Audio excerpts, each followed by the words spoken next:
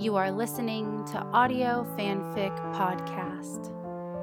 She Wouldn't Go Home by Sari Fairy on AO3.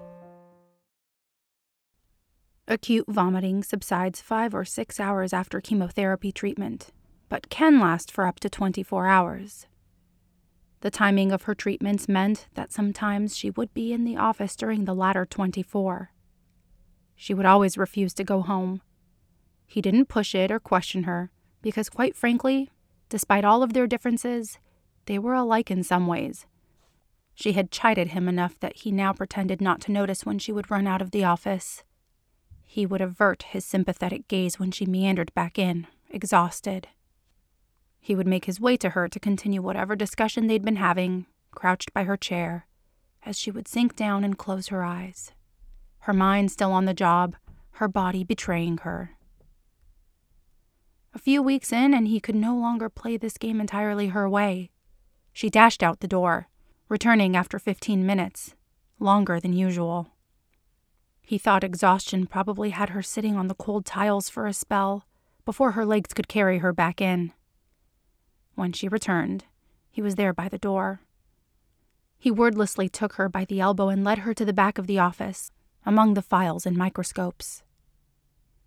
He watched as her forehead crinkled, was preparing for an argument, but the crinkle fell along with a tear down her cheek.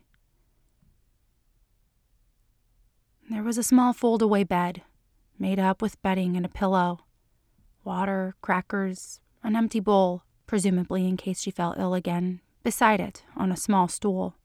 He helped her lay down, then sat at the foot of her makeshift bed, settled there with an open file and began to read.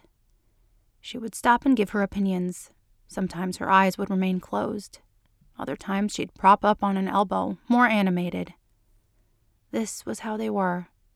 A small, silent ritual that occasionally included him gently rubbing her back and shoulders, stroking her hair, or pulling off her heels to squeeze and caress her tired feet. He would empty the contents of her stomach from the bowl by her bed when she didn't have time to get up, help her lay or stand, cover her when she shivered, and not speak of any of it. He loved her, and she was letting him.